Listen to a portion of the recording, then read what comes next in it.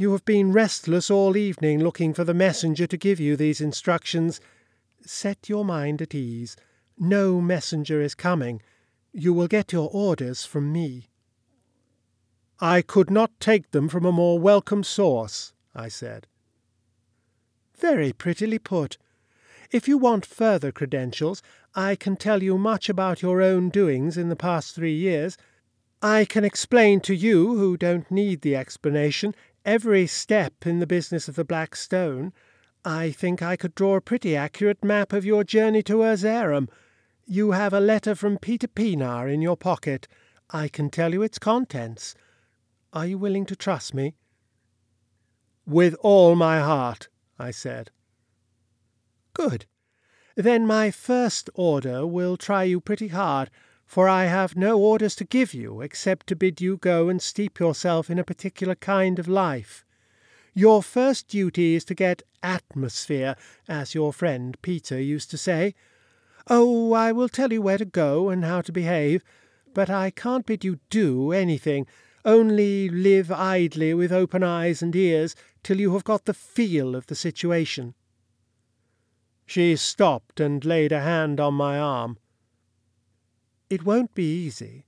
It would madden me, and it will be a far heavier burden for a man like you. You have got to sink down deep into the life of the half-baked, the people whom this war hasn't touched or has touched in the wrong way, the people who split hairs all day and are engrossed in what you and I would call selfish little fads. Yes, people like my aunts and Lancelot, only for the most part in a different social grade. You won't live in an old manor like this, but among gimcrack little arty houses.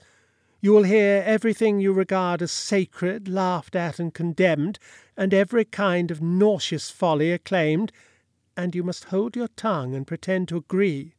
You will have nothing in the world to do except to let the life soak into you, and, as I have said, keep your eyes and ears open." "But you must give me some clue as to what I should be looking for." "My orders are to give you none. Our chiefs, yours and mine, want you to go where you are going without any kind of parti pris.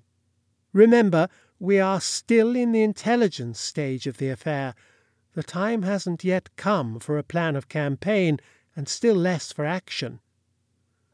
"Tell me one thing," I said. "Is it a really big thing we're after?" "A really big thing," she said slowly and very gravely. "You and I and some 100 others are hunting the most dangerous man in all the world. Till we succeed, everything that Britain does is crippled. If we fail or succeed too late, the Allies may never win the victory which is their right. I will tell you one thing to cheer you. It is in some sort a race against time, so your purgatory won't endure too long.